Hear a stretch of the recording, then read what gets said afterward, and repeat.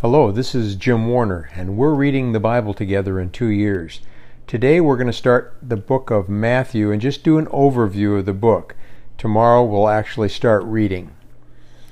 Matthew, before he was called by Jesus, was a tax collector, and these people were hated by the general population because they would cheat the people. They would collect the taxes and add on additional money for themselves.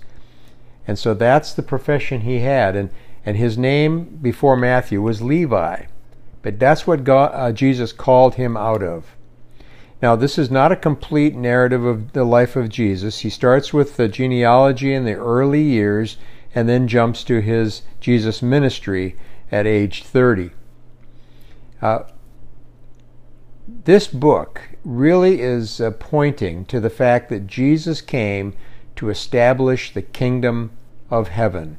It was an audience was primarily Jewish, presenting Jesus as the promised Messiah, the descendant of King David, who would come to usher in the kingdom of God and to establish peace and justice. Now, the Jews in that day were looking for the Messiah to come and do this physically. He would overthrow the government and set up the kingdom of God here on earth right away. And while that is Jesus' ultimate destiny, it wasn't meant to be when he was here the first time. And so they misunderstood that. And so the book quotes the Old Testament extensively, and it emphasizes Jesus fulfilling the prophecies of the Old Testament. The emphasis again is Jesus is the promised Messiah, the anointed one. He's the Son of God, He's the King, and He's the Savior.